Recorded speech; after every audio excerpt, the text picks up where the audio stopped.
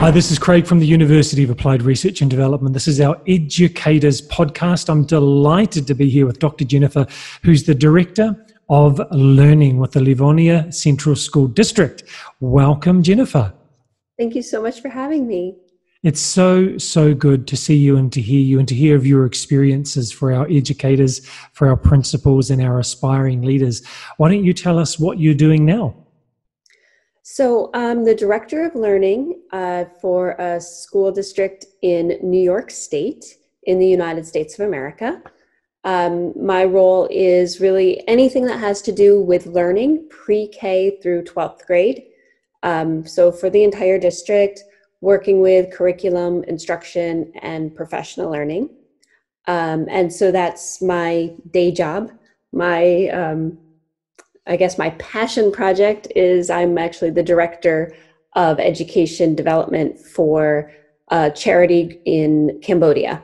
And so that's the Butterfly Pea Charitable Foundation.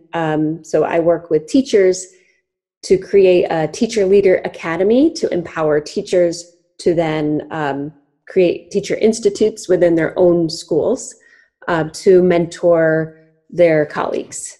So I keep busy. You must do. So when do you fit in the time to do the Teacher Leadership Academy in Cambodia? Well, because of the time zone difference, I'm up really early. And then I've been able to do this on weekends. And then, so we've done it virtually. And then also I've been able to go in person and do some of these kind of short-term institutes as well. So it's been amazing. Tell us about how you came to know about that, how you came to be involved with that.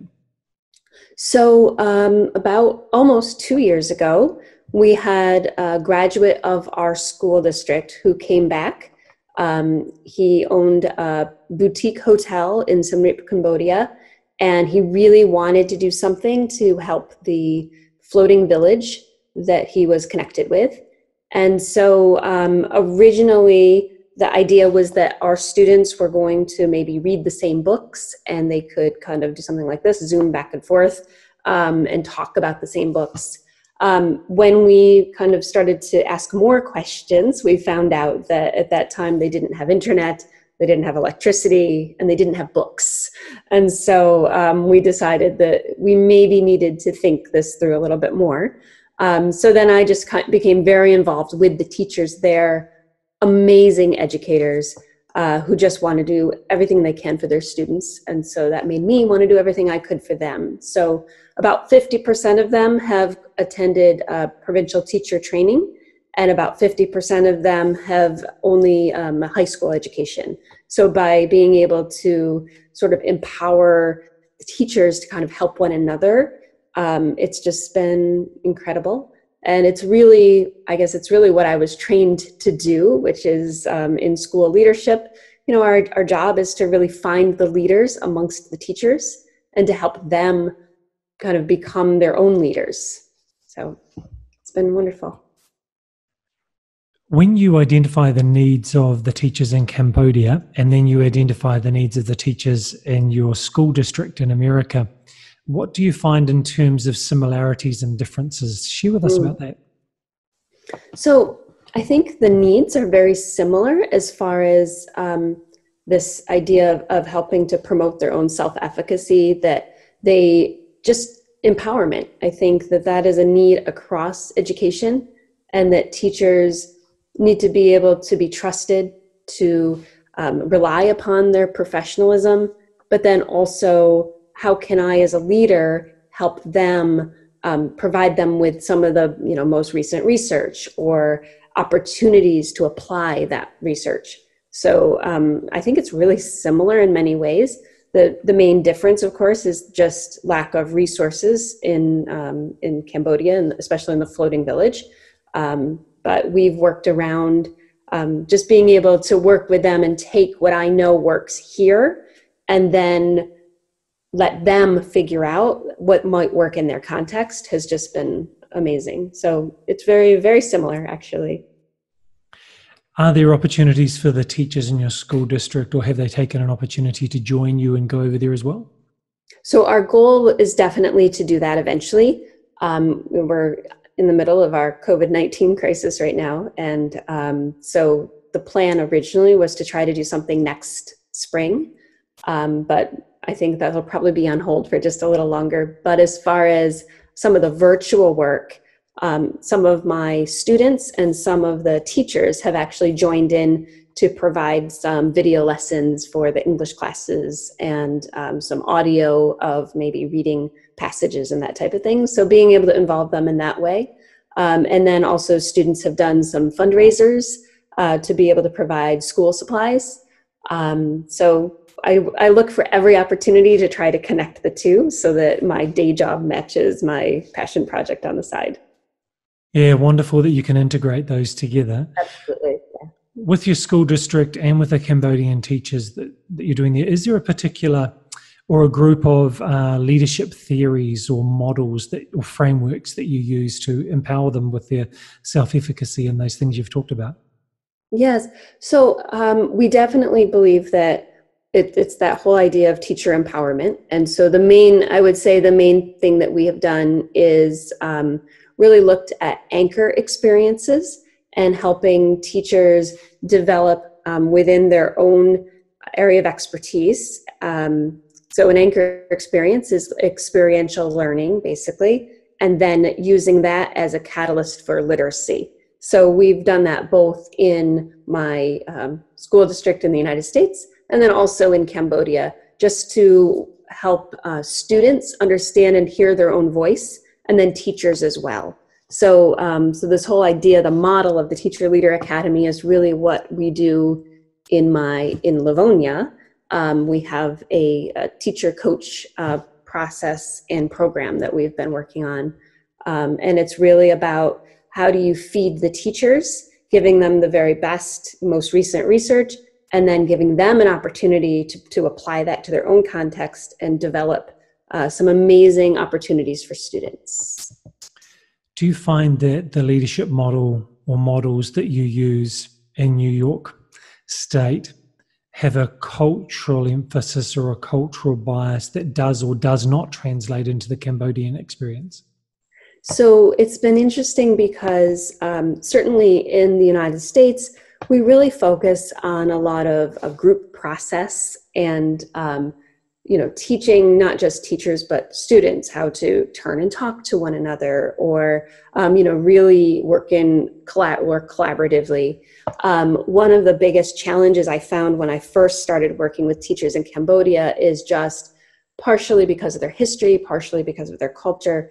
There was a lack of trust, and so getting them to ask questions, getting them to share with one another. We really focused, just like we do with students, on social emotional learning first, and how could I build that connection with them. And so once that was established, then we were able to do many of the same types of things. But it really was an initial hurdle that we really had to overcome. Tell us about your doctorate, your focus of your research, and how that came about. Yeah. So my EDD is in K through 12 school leadership. It was from the University of Rochester, which is in Rochester, New York.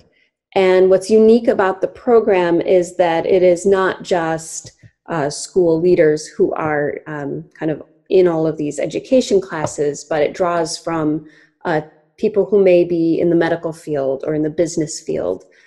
So what was wonderful about that is we were sort of able to cross-pollinate ideas. So this was an opportunity to be able to really do a lot of thinking outside the box, which I've been able to really apply as an administrator, a school administrator, and a school leader. Yeah. And tell me, sorry, what was the rest of your question? Yeah, look, tell us about your research project and what you did, how you did it, what you found. Yeah. So my focus was actually on professional learning and how could we leverage technology when in a situation where perhaps people are more widespread, which has been interesting because that has really come in handy during this COVID-19 crisis time. And so what we found is that, or what I found, so many teachers really prefer that kind of one-shot workshop idea where you just, they get to sit and somebody delivers, and maybe they have some interactive experience while they're there, but then they can kind of go back and say, okay, I did it, I learned. And what was interesting is that I did a lot of surveying, and that's really what teachers said that they preferred. They're more comfortable doing that. But what we found is they really learn best if you could take maybe an initial experience and then use some follow-up coaching, some follow-up group work through perhaps like something like Zoom and some of those breakout rooms that you can use within Zoom. So that was a very interesting, it was a number of years ago, but it really did help inform how I do a lot of professional learning, which is to create that coaching model, which is really what I'm using with the Teacher Leader Academy and within Livonia as well with our teacher coaches, is that we do some initial workshop training. We have a really wonderful time together, really rich experience where we apply that learning. And then we give people some time to really go back, apply it, and then have some coaching where they get follow-up work. So that has been very helpful in this situation that we've been in, because you can do that follow-up work through a virtual setting. And that was kind of the focus of what I was looking at. Right. And how do you measure the change in impact or increased impact after having this practice time and then accountability in a group and sharing? Yeah. So just using a mixture of qualitative and quantitative methods. So we look at, first of all, it has always been in the past that we looked at professional learning. We would judge it based on just sort of a survey of teachers. And it often came back, that they liked the cookies, or, that the room was too cold, or, those kinds of initial surface level kinds of questions. So what we've really looked at is right down to the student level. So are we actually seeing through peer observation, through walkthroughs? In the Teacher Leader Academy in Cambodia, they have a wonderful opportunity to go into one another's classrooms, observe one another, and then work together to give each other feedback. And so just the impact at the school level, first of all, so has behavior changed? And then, of course, what we're looking at is sort of the holy grail of student achievement. And that's always a lot more difficult to gather that information. But so far, what we are finding is that in places where teachers have been empowered to work with one another, to coach one another, that we see a significant change in their practices. And then we're seeing at the student level that, especially if it's something very specific, such as a literacy skill or changing, in Cambodia, for example, one very simple change that we put in place was something called turn and talk, which in many places, that's just part of how you do school. It wasn't part of how they did school. They did a lot of, an individual student would stand up and kind of report out to the class. And so our whole focus was this idea of who is doing the work. And so I would always say, the person that is speaking and thinking is the person that's learning. And so we would just kind of start looking around the classroom and say, who's doing the work? And they would say, oh, well, just that one student. And so we practiced, how do you turn, look at your partner, and speak back and forth? And then I would say, so who's doing the work now? Who's doing the talking? Who's doing the thinking? And they'd say, oh, well, all the students. So something as simple as that significantly changed just even when you walked into the classroom and could see it.